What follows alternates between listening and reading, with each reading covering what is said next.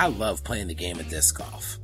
What I hate is waking up the next day, feeling that soreness in my muscles, in my body, my arms, my shoulders, my legs. And what I typically do is I wake up, I hammer down a few ibuprofen or Tylenol, and I go ahead and move on with my day. What I didn't realize was how bad that was for my body as well. Throwing a disc is very strenuous on your body, whether you realize it or not. What it does is it causes micro tears in muscles, which then become inflamed, and that's where any post-workout or post-round soreness comes from. That's why you need to check out our friends at Wonderkind. Wonderkind with a U, all natural CBD products. They're located right here in the United States, and they're always shipping for free. All of their products are 100% legal in all 50 states, lab tested to make sure that you're getting the highest quality CBD product to help you recover from your round out on the course. The CBD products all have an anti-inflammatory property, which is amazing for muscle recovery and pain reduction after a round. Guys, check out Wonderkind. Again, that's WUNDERKIND.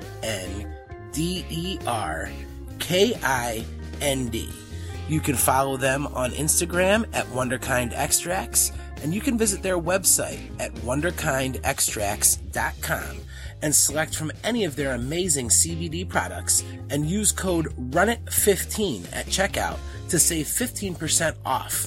Again, that's RUNIT15 at wonderkindextracts.com. Tired of putting down those ibuprofen and those Tylenol, eating up your stomach and attacking your liver? Well, give an all-natural CBD product a shot and see how much better you feel after your round. Again, that's wonderkindextracts.com, and we thank them for sponsoring this podcast. Hey, this is Yuli, and you are listening to Running It with Nate Sexton. Running It with Nate Sexton is brought to you in part by Innova Champion Discs, the choice of champions.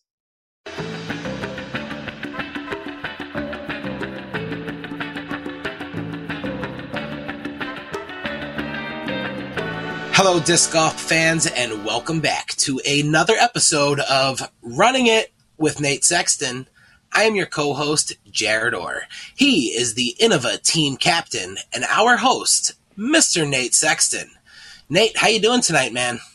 I'm doing well. Back at home for a couple days before heading back out there for the Resistance Discs Open this weekend. Also, just in the Portland area. Nice. So you're getting to stay in Oregon, which is good for you. Is Coraline coming back this time? No, my dad is actually arriving imminently, and if you hear a bunch of dog barking in the background of the show, then you'll know why, because my dad has arrived. Yeah, Coraline came with me to Portland Open. It was really fun having her, but also, had its own set of challenges, having her at the Jomez Airbnb and being kind of fully in dad mode up at 6 a.m., doing dad stuff, and then straight over to luckily my friend John and his wife Erin were willing to watch her, and they have a daughter Madeline who she was playing with, so I'd drive across town, drop her off, go warm up, play my round, drive back across town, pick her up, and then it was, back on dad duty till she went to bed, but then I got to stay up, till roughly midnight to finish Joma's commentary, and then, back up at 6 a.m. So it was tough, but it was fun. And and the cash streak is still alive. I didn't play well, but I played well enough to cash. So moving on. And that's all that we're worried about. Now, Nate, we're all familiar that in that Jomez Airbnb, you're there with Yuli and Germ. So let's be honest, you're always in dad mode at the Airbnb. Well, when we're off camera, I can let them run pretty wild. But you got to rein them in a little bit sometimes when we're on camera. And that has varying levels of success, depending on how much they want to fight on any given day. Now, Nate, before we get started on this amazing episode that we have lined up for our listeners today, we got to take a second and pay some bills. And I'm talking about our friends over at FisherDiscGolf.com. FisherDiscGolf.com has been the trusted retail sponsor of Running It with Nate Sexton from day one. Guys, they've got a ton of amazing discs. In fact, over 18 different brands in stock. Tons of awesome apparel. You've heard me talk about their new website. Nate went on there, checked out. They keep adding more Innova discs each week. And guys, they've got those rare Ledgestone 2021 discs in stock. I know they've got some specials running on those. You want to save yourself some money on some limited run plastic, head over to FisherDiscGolf.com. Check them out. And Nate, for listening to this show, our listeners can save a little bit of money, right? Yeah, you can get 10% off your very first purchase by using our code RUNIT10, and shipping is always free at FisherDiscGolf.com. Absolutely. We thank Fisher Disc Golf for their support. The best way to support the show is to support our sponsors. Now, before we get off to this interview, we talked about our friends over at FisherDiscGolf.com. You've heard me mention it before. You pick up your new disc, maybe a bag, some apparel. The next thing you need is a tasty snack for being out there, and Double G Craft Jerky, they're the snack that I'm talking about. This beef jerky is addicting, so I've got to give a little warning to our listeners out there. It's one of those things where you don't just order one bag. You end up going back for more. You continue ordering all of the different flavors. Garrett really knows what he's doing. Not only can the guy bomb a disc, but he knows how to make some beef jerky. And all you have to do is hop over to doublegcraftjerky.com. Don't take my word for it. Don't take Nate's word for it. Order a bag for yourself. Proceeds from each bag sold goes to Garrett's Children's Foundation. He's really doing some amazing things to help grow the sport. And it's to help out an amazing player that's out there on tour. So doublegcraftjerky.com. Check them out. Nate, I know you're a huge fan of it. Have you gone through your whole trade stash yet? No, but Cortland and I did polish off a bag of the original flavor today, so that was on rotation today. I don't know what we're going to get into tomorrow. It's always an adventure, but definitely been eating it at an alarming pace. But I don't feel bad about it. Nor should you. I actually feel bad even bringing it up. I don't want people to know that you have that much jerky because, people could start coming for the goods. So doublegcraftjerky.com, guys. Go ahead and check them out. Again, like I tell you, the best way to support the show is by supporting our sponsors. And Double G is just a heck of a guy. So doublegcraftjerky.com. Follow them on all social media, Double G Craft Jerky. In fact, I know that they're auctioning off some discs right now to go towards Double G's Children's Foundation. They've got a few special run Emperors with that Double G Craft Jerky stamp on there. So check out their website, check out their social media, and support our sponsors to help support the show. Once again, we have another amazing guest lined up. I'm really excited for this one. We've had some really cool history guests, some people from disc golf's past, but I think today we're going to be talking to someone that's going to be sticking around for disc golf's future. Who we running it with today, Nate? Yeah, we've got one of the breakout stars, I'd say, of 2021. It's not like she only arrived this year, but we've got the 2021 DGPT All-Star Weekend champion. More importantly, the 2021 Waco Annual Charity Open champion and the owner of a shiny new career-high 941 rating as of today. We have Kona Panis. Hey, Kona. Hey, guys. Thanks for having me. Thanks for joining us. Yeah, it was really exciting, actually, waking up this morning and seeing that 941 rating. That's a new career high, and it's been something I've been working towards, since day one. Yeah, I mean, it doesn't surprise me at all the way you've been playing that your rating would be reaching some new milestones this year, but that's always a good feeling to be able to cross over another barrier. So what, 950 next, right? Yes, definitely. I just saw that Juliana Korver, I believe, jumped up, hopefully I don't get this wrong, I believe 25 points today, and she's in the 950 club. I believe there's only 11 women in that club, so would love to join that this year. Yeah, definitely. I think it's totally within the realm of possibility. That's pretty amazing with Juliana too. It's sweet that she's able to, that she's getting so back into it. I'm excited for what the future holds for her. I know, it's honestly inspiring because I didn't really know of Juliana when I was getting into the scene. She wasn't touring. I think it was kind of past her time, and so to have her kind of just show up, be so into it, and still be able to play great golf. It's just, yeah, it's inspiring and gets me excited for hopefully my future in disc golf. Yeah, I mean, definitely. So where are you and Colton now? You guys heading to Utah already? Yes, so we left Oregon yesterday. We stopped at the Huck Lab Shout out to Jay for having us, Huck Lab store, and saw him, picked up some Huck Lab discs. Colton got some Lone Howls done. Nice. And then we came to Ogden. We just arrived to Ogden today. So we're chilling, relaxing. I actually took off this week. We got done with Portland Open and I was feeling it. So I'm taking off this week from the Utah Open to, let my body relax before Worlds. Yeah, and that'll be great having basically a full 2 weeks to acquaint yourself with the courses. Yes, and it kind of brings me back to Colorado vibes because we're at elevation here, and Sure. I feel like that gives me a little bit of extra confidence knowing that I know what discs fly like at this elevation, where I feel like some people are gonna get a wake up call. Yeah, I've been stockpiling some flippy stuff, but yeah, perfect segue into kind of getting the Kona disc golf story started here on the show. I know you're from originally Colorado. Yep. And you and your family lived there, and that's where you started disc golfing, correct? Yes. Yeah. So you guys have been playing a long time.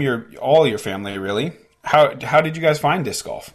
So my dad actually, first when he found the sport, he had just like a lid. Him and his buddy, and actually one of our next door neighbors, they really got into it. They went to a small 9-hole course back in my hometown of Littleton, Colorado. Ken Carl Park, and it was actually one of the first courses I grew up playing. It was really short, and he kind of started with a lid, and then he got so in-depth in disc golf, and he started co-founded the disc golf club Mile High Disc Golf, which is actually one of the biggest disc golf clubs I believe in the country.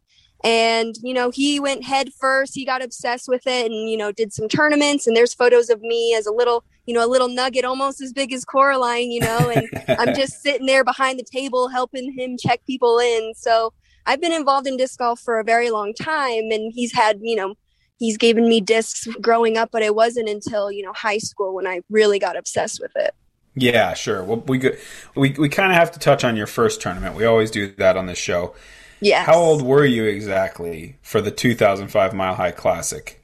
Oh my gosh, if it was 2005, I believe I was only 7 years old. And Wow. did it show my rating, my first ever rating? Did you guys see that? I tried, but it didn't show it. I just know you shot 123 throws. I don't know if it was that one in 2005 or a different one, but my first ever rated round, I believe, was in the 200s. And that makes sense. I mean, why wouldn't it be? You're only 7 or 8 years old trying to get around a course, probably. I know, it's just so crazy to look back. My first ever rated round was in the 200s. Dang, some people it's oh, my first ever rated round was in the 900s, and it's cool looking back and seeing that. Yeah, so I saw that your dad was playing open at that event. Was you must have, your mom was caddying for you, or because you were the only girl in your age group, which isn't weird since you were 7. But do you remember that at all, or is it kind of too fuzzy and you were too little? No, so mom used to be my main woman. She was my caddy, my everything. I remember her literally on every single hole being like, okay, are you tired? Do you need snacks? Okay, drink this. I remember her constantly feeding me, a Skittle every once in a while. She's like, all right, we need to get your blood sugar going. You're kind of lagging, and I remember some of my very favorite memories of her just caddying and just being there. And I remember some of those tournaments I believe I dropped out of because I was just so tired and exhausted after, only one round. But, it's cool. Mom was a big part of my disc golf career when I was young. And it's something I don't really remember all that often because it wasn't until, high school when I was going out with my dad a lot. Yeah. And then high school, was that kind of when you started traveling for tournaments? I think that's around when I met you. You must have still been in high school.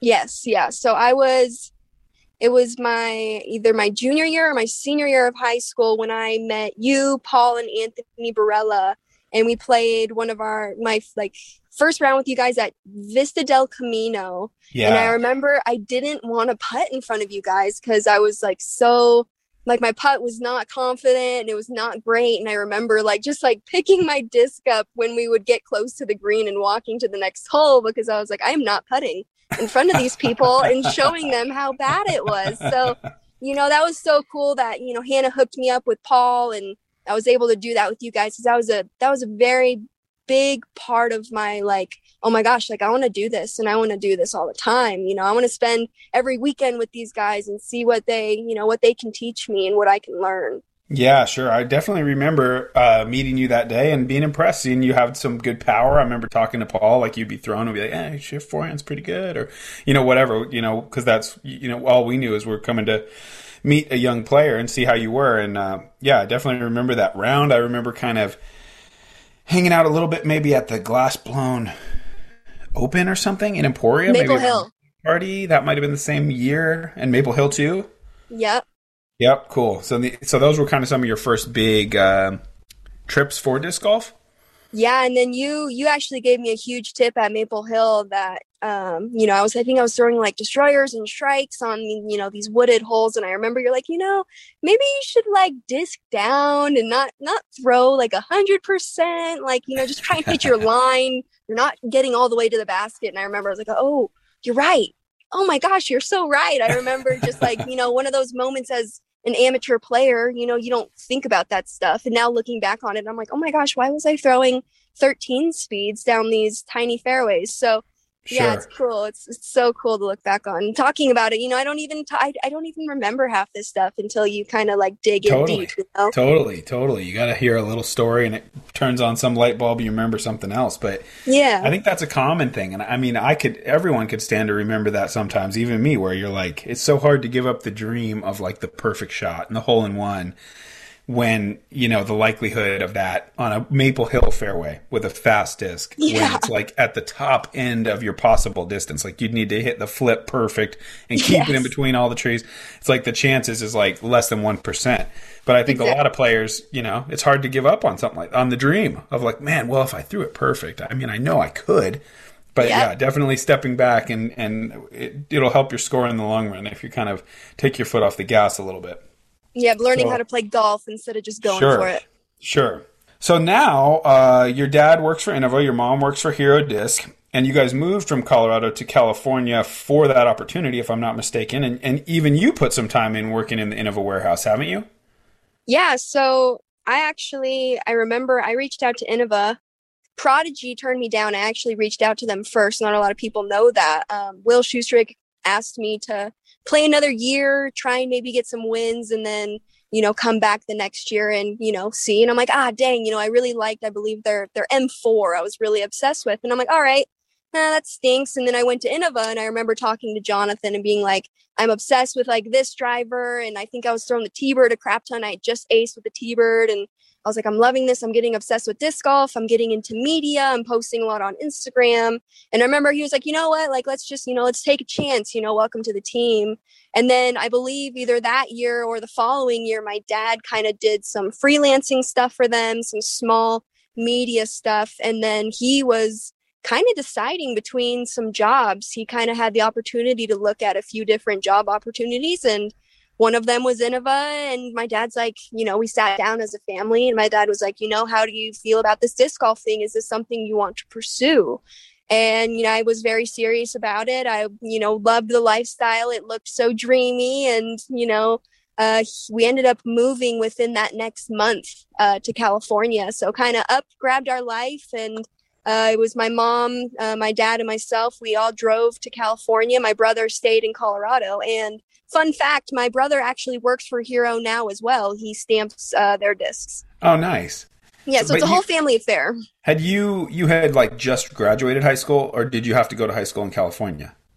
No, I had just graduated high school. I think I was working at a rec center and didn't really know what I wanted to do with my life, and didn't want to spend a crap ton of money on college quite yet until I figured out what I wanted to do. So I was kind of waiting to get to California, see if this whole disc golf thing would work out, and then either go to college there in California. I was looking at classes there, or I was going to pursue this disc golf thing, and ended up, meeting Colton down the road and got on the road with them later on and, did the disc golf thing. Yeah. I'm glad it went that way. I think a lot of people are getting the chance to see you throw and see your success this year. The game's definitely better having another rising star, especially American, because we all know those Europeans are bringing it. So we need you. We need Haley. We need these young, great American women playing the game and playing well. Yep, I know the Evelina and Hennas of the world. They're coming. Yeah, for sure they are. So let's see. We're like I guess I kind of want to. I can't wait too long to get into the amazing things you've done this year. So we're going to kind of skip ahead even more to that. We're about halfway through 2021, the season so far. Already, you've had some pretty unforgettable tournaments at the All-Star, and then even more so at Waco. I was wondering if you feel like your win at Waco has changed anything about your expectations for yourself or your goals for your career. Oh, I think Waco is a huge turning point for my confidence and the way I kind of look at the game now. I put Paige Pierce on a pretty high pedestal just because she really got me into the game. And, I even tried her putt back in the day. If you scroll all the way down to the bottom of my Instagram, I'm in like my garage, trying her Paige Pierce over the top head, spin putt. And, seeing that I could win and, come out on top and put together 3 great rounds, it just it didn't knock her off that pedestal, but it just showed that she's not superhuman and I have the same ability to do the same thing. It's just consistency. And, Waco, seeing I could do it and kind of not believing that I did it and seeing that I won by that amount of strokes, and it was surreal. And having Colton there with me on the 18th green made it that much special. And like calling my parents, they were in Hawaii, and so they were at the top of some mountain when I called them, and so they had to drive down. And then I finally got service, and I remember just crying and screaming on the phone with them. And it was just like seeing all the hard work finally pay off. And I've been putting a lot of work in, whether it's on my form or it was on my putt. This new putt, everyone thinks it's so weird looking, and it worked. Like it did. Yeah. It just proved that no matter what it is, as long as it goes in the basket, it doesn't matter. And as long as it gives you the confidence, that's all that matters. Yeah, I loved it. I thought, innovate, be comfortable in what you want to do, and you don't need to worry about how it looks. I mean, I've had tournaments, nothing on the big stage like that, but I remember early in my career having days where my putt felt bad and starting to putt. I was putting like 30 footers from a knee in a wide open field because I was like, this works better. Crazy. So sometimes you got to get wild. Sometimes you got to do something different when you just aren't trusting what you're doing. So I thought it was incredible. And you spoke about your margin of victory. What was it, like 12 or something? I should have had that number handy, but it was a ton. 12 strokes. Yeah. Okay. So I knew it. Good. Probably the most dominant performance for a first-time Elite Series winner ever, at least that I can recall. I don't feel like that's ever happened before. We talked about it a little bit, but I'd love to hear a little bit more just kind of about what you were feeling as that weekend went on, because I'm sure at the beginning you're just like, wow, I did a great round, but you don't really think like, oh, I might win. You're like, well, that was great. Hopefully I can keep going, but then as that dream of winning became more and more real, and then like that moment where it kind of went like, I guess I'd really have to mess up at this point. Like I'm kind of going to win. Like just kind of walk us through some of that, how those emotions felt, and when you started to realize like this is happening, if you had that kind of moment. Yeah. So, after first round, I shot that 6 down, and I remember I was like, dang, like that was a really great score because, the Beast it's a tough course. You have a mix of all kinds of different shots. It's, I feel like every hole you're kind of throwing something different. And I just remember finishing that round being like, oh, that was really clean. Like, I'm curious how Paige finished. And I think she ended up either tying me or she had me by 1 or something like that. And I remember going into that second round very nervous. I remember sitting on the first tee kind of shaking. And I believe I hit early and went out of bounds. And in that moment, I mentally made a choice. I'm like, you can either let this really upset you because I'm shaking. I'm already nervous. I'm on lead card. I'm, I'm already in the lead, or I have the chance to have the lead, and I already went out of bounds. And I just told myself to push forward. And I remember that day, Seth gave me some breathing techniques. And I remember sitting there for a second and but while everyone else threw their tee shots and did my breathing techniques. And then I just remember after that hole, after I get past the first hole, I'm fine. Yep. And after I shot that second round and I shot another 6 down, I was in awe. I was just like, holy crap, like I just shot another 6 down on this crazy course, while Paige Pierce just shot like, I don't even know if she shot that round, but it wasn't Paige Pierce. Like I remember watching her play and I'm like, that wasn't PP. I don't know who that was, but it wasn't her. And she hugged me on hole 18 on the second round, and she's like, dude, I wish I could see it tomorrow. And in my head I'm like see what, like I'm not thinking I'm going out and just winning it, running away with it. So I'm like see me play, yeah, cool, whatever. But I still wasn't like believing in it. It's still one of those moments where yes, like I believe I could do it, but in that moment I'm like maybe we'll see. Sure.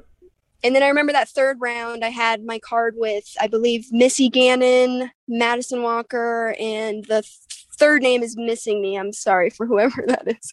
And I remember Missy and Madison kind of giggling, and they're like, ha ha ha, like, we shouldn't even be here. Like, this isn't even a competition. Like, you have this like crazy lead already. And I remember kind of just giggling and being like, I don't know what you guys are talking about. It's not over until it's over. Like, I still had that mindset even with my lead going into the last round.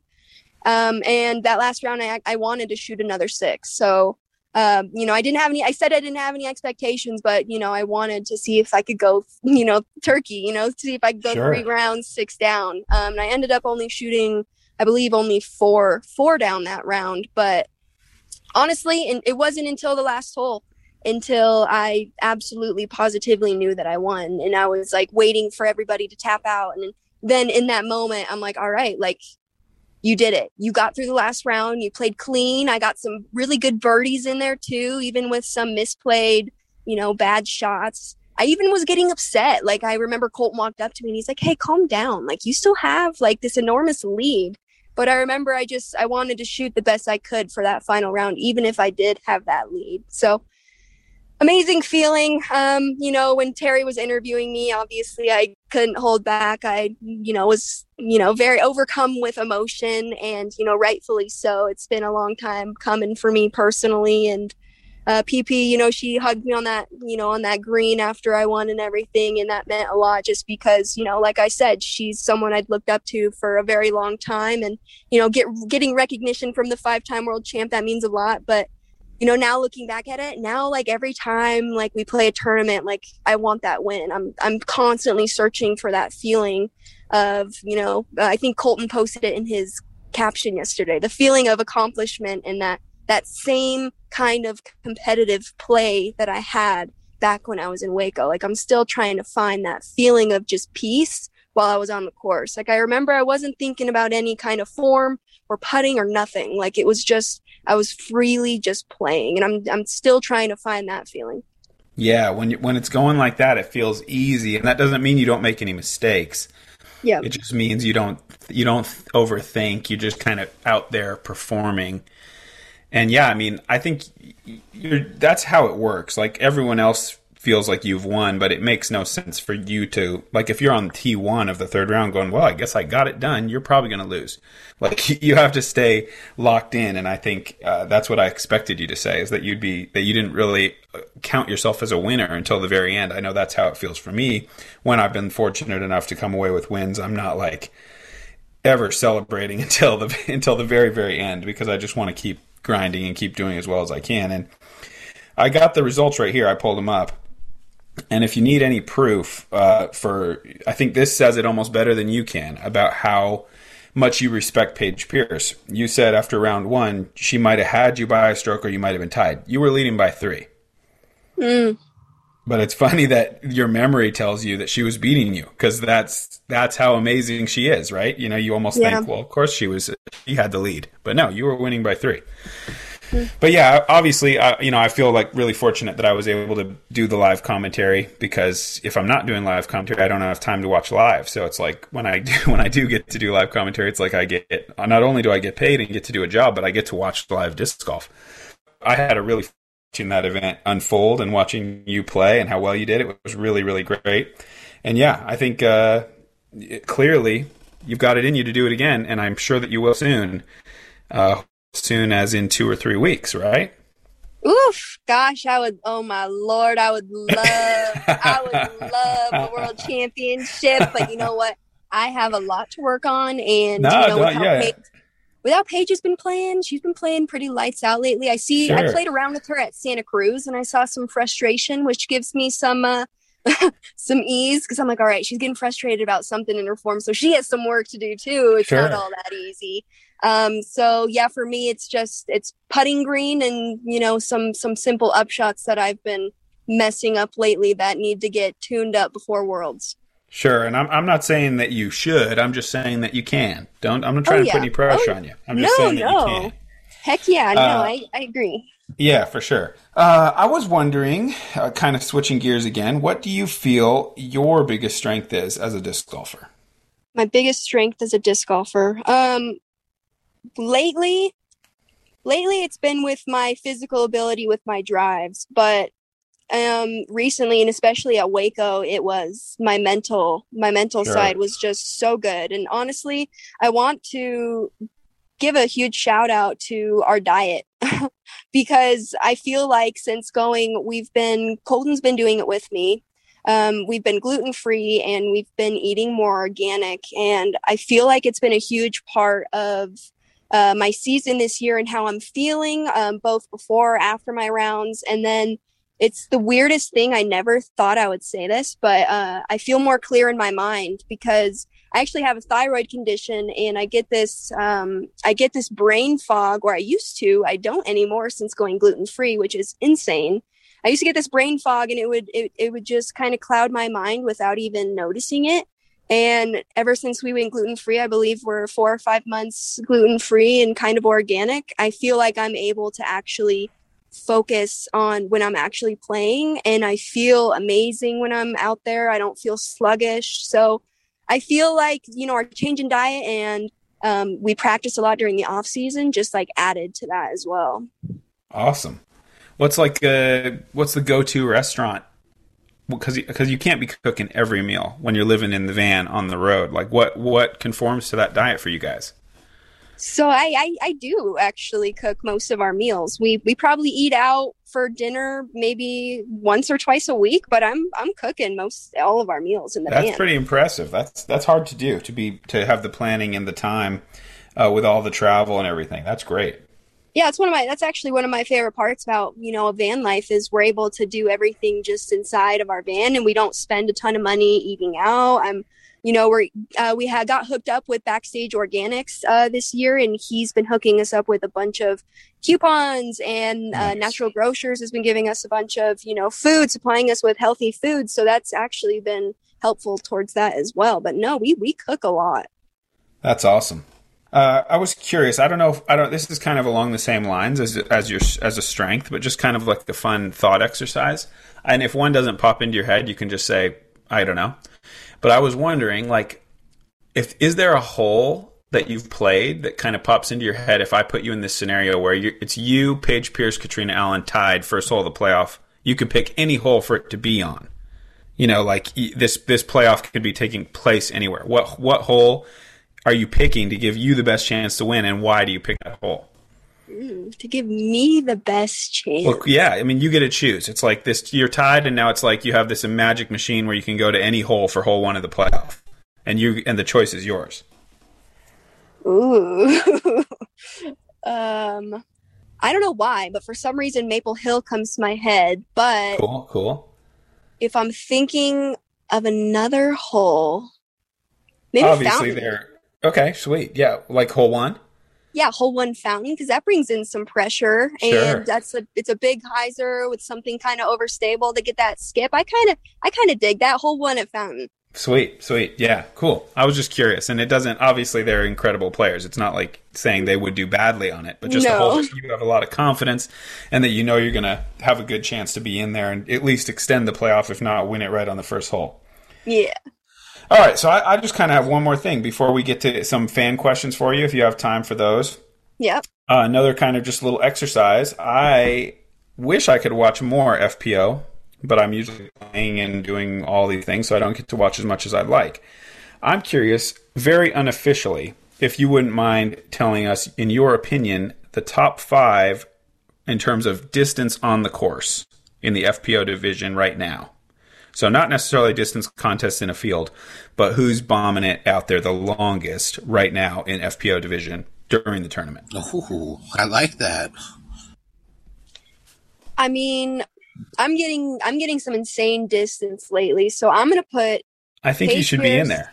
I am in there. Heck yeah, Good, I'm in there. Good. Paige Pierce, number 1. Katrina, number 2. Haley King, number 3, only because she outdrove me on 18 this past weekend by 10 feet.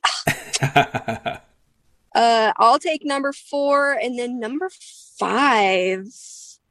Who's throwing far lately? Kat. I'm gonna do a dark horse. Kat Murch, actually, when she gets on her drives, she can bomb. For her, it's just consistency and having straight confidence, but she has some crazy distance, and I'm excited to see, where her game goes in the next few years. Sweet. I love it. Cool. Well, if you don't mind, I'm sure we got quite a few fan questions in after we posted that we were having you on the show. Heck yeah. Yeah, I'm down. we got a lot of fan questions, although Nate, you did such a solid job. We got a lot of them answered actually in the interview, but that's okay. We got plenty of them. Now, before we get to some fan questions though, Conan, one of the things that we do, well, we actually have a few things that we do on this show that we like to bring back, little reoccurring segments here.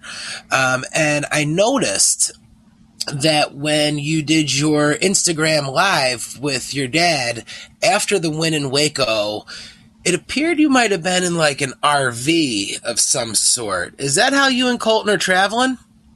Yeah, so we actually drive in I believe it's a 17-foot Transit Van 250 high roof extended. And Colton built out the whole entire thing himself. So I painted most of our dressers and his family helped paint. And then we have 2 fans up top that help circulate our air when it gets toasty, like it is in Utah this week. Oh my gosh, it's going to be toasty. And then, it has everything we could possibly need, like all the shoes we carry. Oh my gosh. And then. So you're 100 pairs and his 2 pair? Yeah, no. Ooh, I don't know. He's the shoe king. He loves his shoes. So it sounds like that might be a little too fancy, but who knows? You guys may have come into something. We always like to ask for some kind of crazy road story, an RV story. The air conditioning fell off the top. Our tire fell off. We didn't close the cabinets and everything fell out. Have you guys come across anything like that in your travels? Oh, I feel an RV horror story, if you will. It's knock on wood. Knock on all the wood. Let's in go. my Yeah, van right I got now. some right here. Here I go. Okay, yes. Yeah, we haven't had any. Oh, knock, knock, knock, knock, knock. We haven't had any issues with the van yet.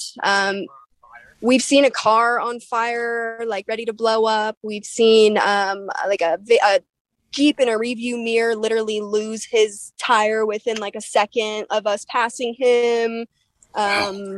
But nothing to the point of us being super sketched out, thankfully, because we've had a very, knock on all the wood, we've had some great experience with our van. Every time it gets to like another 100 miles, we always give it a nice little love tap and say, "Good job, freak, keep going." Nice. You guys are young. There's still time. We'll catch you in a few years. For sure. Now, another thing that we do is we have Nate pick out a disc out of his bag, and he kind of breaks it down and tells us what he likes to use it for, why he bags it, why it's important. But why we have you here, we know that you had that big win, and I know that you were talking a lot with your dad about a particular disc that was kind of a workhorse for you. Why don't you break down your super swirly, pretty, really awesome Mako 3? Oh gosh, I'm shout out to Innova for giving me the Star Mako 3 this year, because not only has it changed my bag. I didn't have the Mako 3 in my bag until I believe last year before I got to pick my first tour series. But they went with a transitional star, which I'm so stoked they did, and didn't just go with the average star plastic. So every disc is actually a little bit different. I have some people come up to me and it's like a purple and pink swirly craziness, and it's really cool. We had some spectators at Portland Open have me sign them, and it's, shout out to our spectators that came out. It's so nice to have people cheering for us again. But Star Mako 3 changed my game because I like to compare it to the Leopard 3 in a sense, just like a shorter Leopard 3, very consistent, dead straight with lots of glide. I feel like I can even do it standstill and hit it hard, and it just kind of pops up for me, rides straight, doesn't flip over on me at all because it's that 180 gram. And this run came out pretty great. It's not super understable. I feel like the power throwers can actually throw it, but even your average amateur player, maybe even coming from Ultimate, might love the Mako 3 too, because it's kind of Frisbee-esque. But great plastic, nice gummy star, transitional star plastic. And I got to give a shout out to Chris Roswell, one of our Innova Art artists. He actually did the artwork and absolutely, did a great job. It came out so great. Yeah, and for those of you that are listening, you can go ahead and pick that disc up at absolutely nowhere because they sell out super fast. So you guys all have all these awesome discs, and we just look at them and hope that someday let's get those factories cranking and get some plastic out. Nate, where are the Firebirds? Where are the Firebirds? I know. Okay, fine. I'll let them out. Jeez. I need to get new tires on my car. I need. All right, so we've got a ton of questions here, Kona, and of the hundreds of questions I've got, half of them are around your putt. And I know that you spoke a little bit about it already, and how important it's been to you. So let's just pick out one of these putting questions. What was your motivation to switch up the putt, and how did you come up with the new stance that you're using? Was it something that was taught to you? Did you just find it comfortable? Everybody wants to hear about this new putt.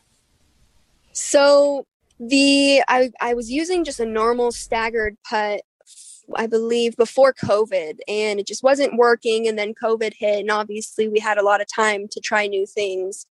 And I remember when we were back in California for the off season, I was working on an Anheuser approach, just kind of like a throw from probably 200 feet out, something that I could just kind of loft at an Anheuser left of the basket and have it kind of just fade out and land flat at the basket without any, weird skips or fades. And I remember I was enjoying just the way it was coming out of my hand, and I was using it a lot for upshots. And then all of a sudden I lost this putt, and I actually reached out to one of my mentors, and I'm like, hey, what do you think about this throw putt thing? Like, I like it from far away, but do you think it could work for a putt? Because I lost my putt and it's just not working. I need to find something new. And we spoke for a bit, and he's like, yeah, you can definitely use it. Just shorten the stroke and focus on the hit. And I remember I was just feeling good. And I was making these putts. I was making, 30 footers and bigger putts, and I wasn't having to jump, or, I felt with my old putt, I was pushing it too much. I wasn't getting any spin. So at least with this new putt, had a lot of spin, so I could do it from all kinds of distances. And honestly, it was just a lot of trial and error. It's still a lot of trial and error. This current moment, I'm actually between that Anheuser putt from like 0 to 15, and then I'm straddling from 15 to 25, and then I'm Annie putting from like 25 and out. It's right now it's all mental for me, and it's using whatever works, whatever is going in the basket right now. And I still got to figure out the rhythm on the Annie putt. I got to find that Waco putt again. What is your go-to putter? What are you throwing? So I putt with the Infinite Disc. Shout out to Infinite Discs. Lots of shout outs today. They actually came out with a special run of Glow D-Blend alpacas for me. So it's kind of a deep dish putter, very floaty, doesn't go very far with my kind of putt. It kind of just sits right next to the basket. And yeah, it's glow plastic, so it's a little bit more stable than their D blend that they have. And I've actually really been enjoying it, and they've been beating in really nice. But it was a very small run, so not a lot of people have those. So another awesome disc that we can't get our hands on. Okay, got it. Yes. No, great. Here's one that you kind of started to touch on a little bit. Andrew from Instagram says, what advice would you give a player that grew up in Colorado and with the altitude to help prepare for throwing not at elevation and vice versa? I know it plays a factor in the flight of the discs. So I actually enjoy going back to Colorado when my form is messed up, because it forces me to throw my discs a lot harder, and I feel like it fixes my timing, as funny as that sounds. I remember playing somewhere, on the East Coast, and then, struggling with my form. It was off, and then we came back to Colorado for a week or two, and I remember it just went back into sync, just because I was having to throw a lot harder to get more distance at Colorado because of the elevation and how stable discs are there.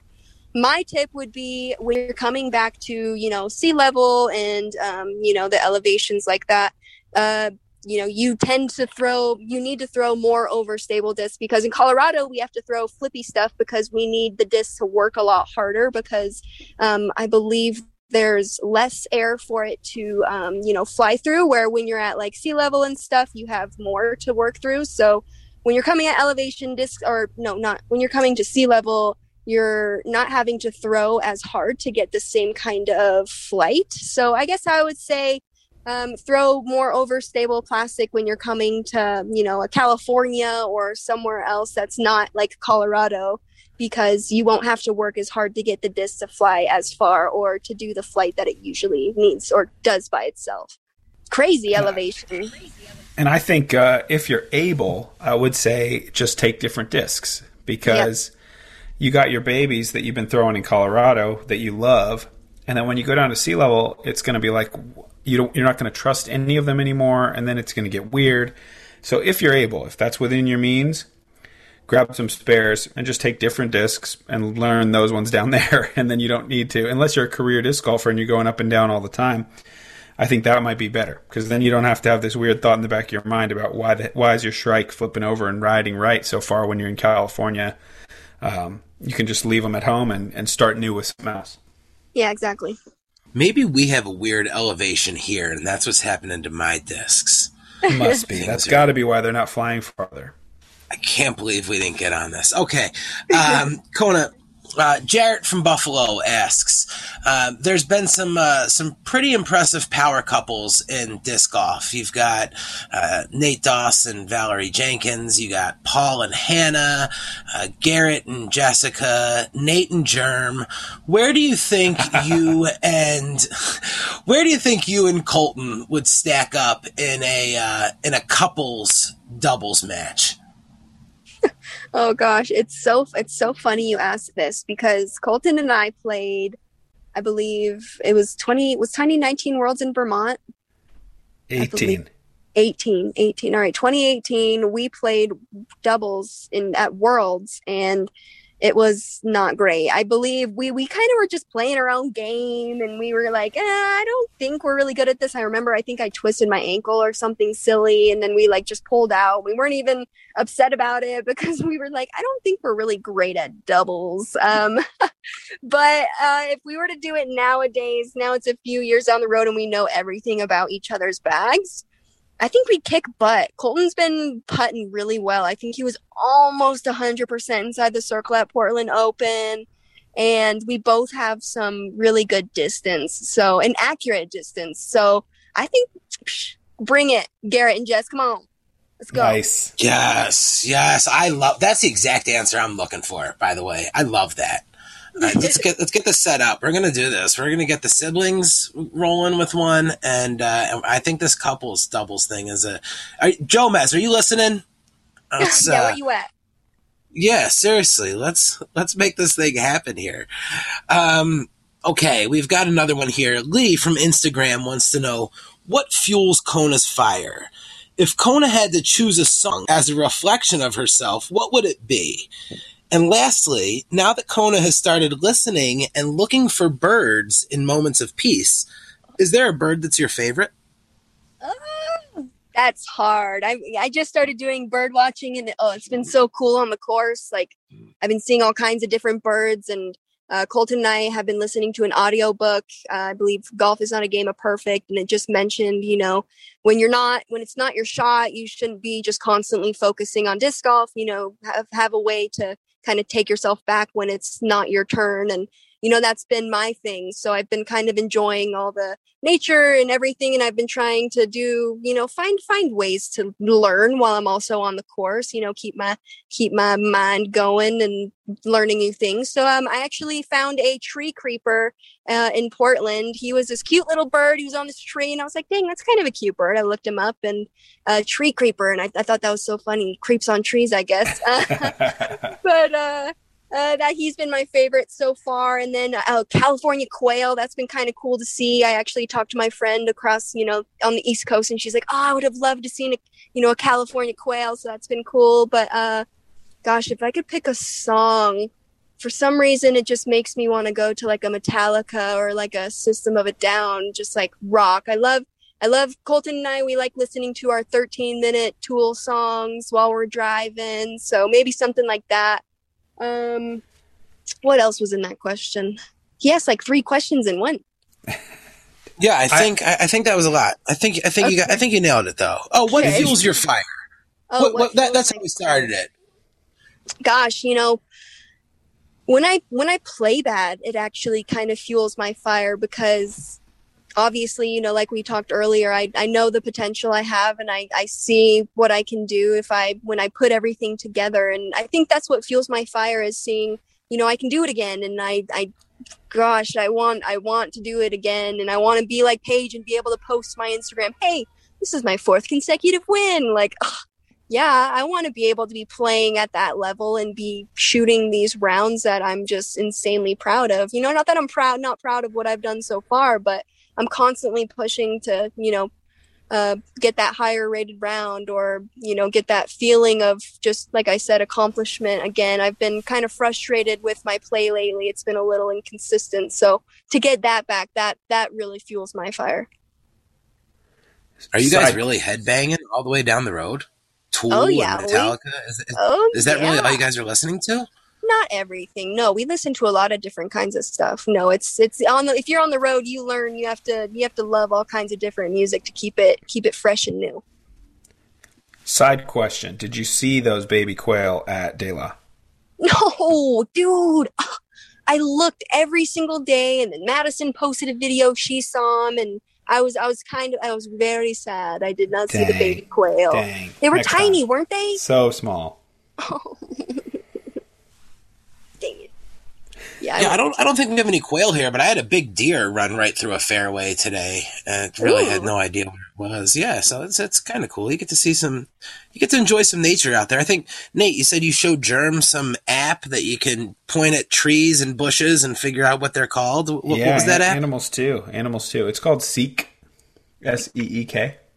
Well, isn't Germ always calling trees the wrong name during Joe Max? Yeah, I mean, I wouldn't stop at just trees. He's calling almost everything the wrong name. Well, thank God he's got you there He's got you there to take care of it. Yeah, it's funny you mention that, because that was going to be one of our other questions. A lot of people were asking, like, what you guys are listening to, and so like we got that one. We got that out of the way.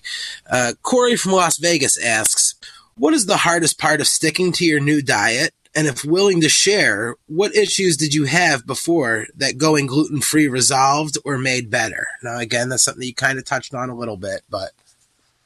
Yeah, it's really hard. I'm a huge sweets person. I've always loved desserts. My grandma growing up, she was, the best bake, she baked all the goods. And so that's been a hard part for me. Like, we walked in to get dinner at the local Flying J tonight, and there was this giant oatmeal raisin cookie, and it was just staring me in the face. And Colton's like, you don't need it. There's other sweets you can eat that don't have gluten. So I sadly walked out, but that's been a tough part for me, not eating all my sweets. I love tiramisu and all that stuff, so it's been depressing. But nowadays, they've had so many great gluten-free options that I haven't been too upset. So I have a thyroid condition called Hashimoto's thyroiditis, and I had a lot of inflammation. And so if you look at old photos of me, you can even see it in my face. Like, it just looked puffy. Like, it just looks like a lot of fluid. And ever since going gluten-free, I haven't had bloating. Like I said earlier, I have more energy. I feel a lot better. And the biggest thing for me was when I was eating a lot of gluten, it almost felt like, not I was suffocating, but kind of like I had a lot of pressure on my throat area because my thyroid was so inflamed. So that's gone away. And then my brain fog has gone away. And it's been an amazing journey, just seeing how different you can feel if you put, things that actually make a difference in your body. Sounds like maybe something I should give a shot to. Maybe I should look into that because it seems to be working for your game. Do you think the bag of Sour Patch that I polished off while you and Nate were chatting is gluten-free? Yes, it's gluten-free, but it's not. Okay, all right, then I'm already on a good start. No, don't just stop. Okay, how's the brain fog, Jared? It must be clearing up. Yeah, a little bit. Clear now. That's great. Yeah. All right. Well, good. I've had to get that now. Right. See, it's all about baby steps, Nate. Okay, you can't rush this thing here. All right, so you know what, Kona? We've taken a bunch of your time already, and we got some cool fan questions in. You answered a bunch of them. Like I said, I was super excited to have you on. I think it's just amazing watching you kind of break out this year and all of the top 10 finishes that you've had. And I'm really looking forward to you for years and years to come to continue going. And I will comment at one of the questions that we did get, and it was something that I did think about, and it came in from was it whose name was it here? I'm sorry, whoever it was, but they mentioned how serious your game face is when you're out there playing. And when I'm watching you, I think to myself all the time, I'm like, wow, I've seen her do like Instagram live videos and she seems really nice, but she doesn't seem right now. She looks like she's ready. She's ready to go right now.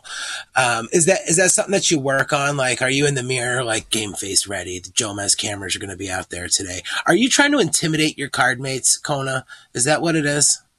No, but you know what? I love that you say that I look scary because when I get on the course, it's all business. And lately, this is random and kind of very honest. Lately, I've been feeling some sort of pressure. I feel like the FPO, like you feel like you have to be BFFs with everyone on your card, and you have to have, all this fun while you're playing. And lately I've been like, you know what? Like, I don't have to have fun to play well. Sorry, there's a train coming by. And, not to say that I'm, Debbie Downer, but I've definitely been more focused on what I'm doing. And then, like, I walk over and maybe chat every once in a while, but I feel pretty stoic when I'm out on the course because I want to play so well, and I have these expectations now. Back then I'll mention I've said, oh, no expectations, but I want to do well. And part of that is, saying I love you guys and you guys are my friends off the course, but let's get to work. I want to do my best. I like it. Well, yeah, absolutely. And again, I love seeing the FPO. You guys are just, the competition is just getting so much better. The rounds are getting so incredible. It's just, I genuinely enjoy watching it. And I think that you guys are really, you guys have really come on pace with the men, and it's impressive to see. And I told Nate actually either today or yesterday that I want to start a YouTube series with some of the FPO players and take them around and just have you guys wipe courses up with these guys that like to leave their snide comments on social media, and then make it so they can never show up at their local course again after they get beat by 20 by any of you ladies. So it's just been amazing watching what you guys are doing, and I look forward to watching you do it for a long time, Kona. So thanks for coming on and joining us.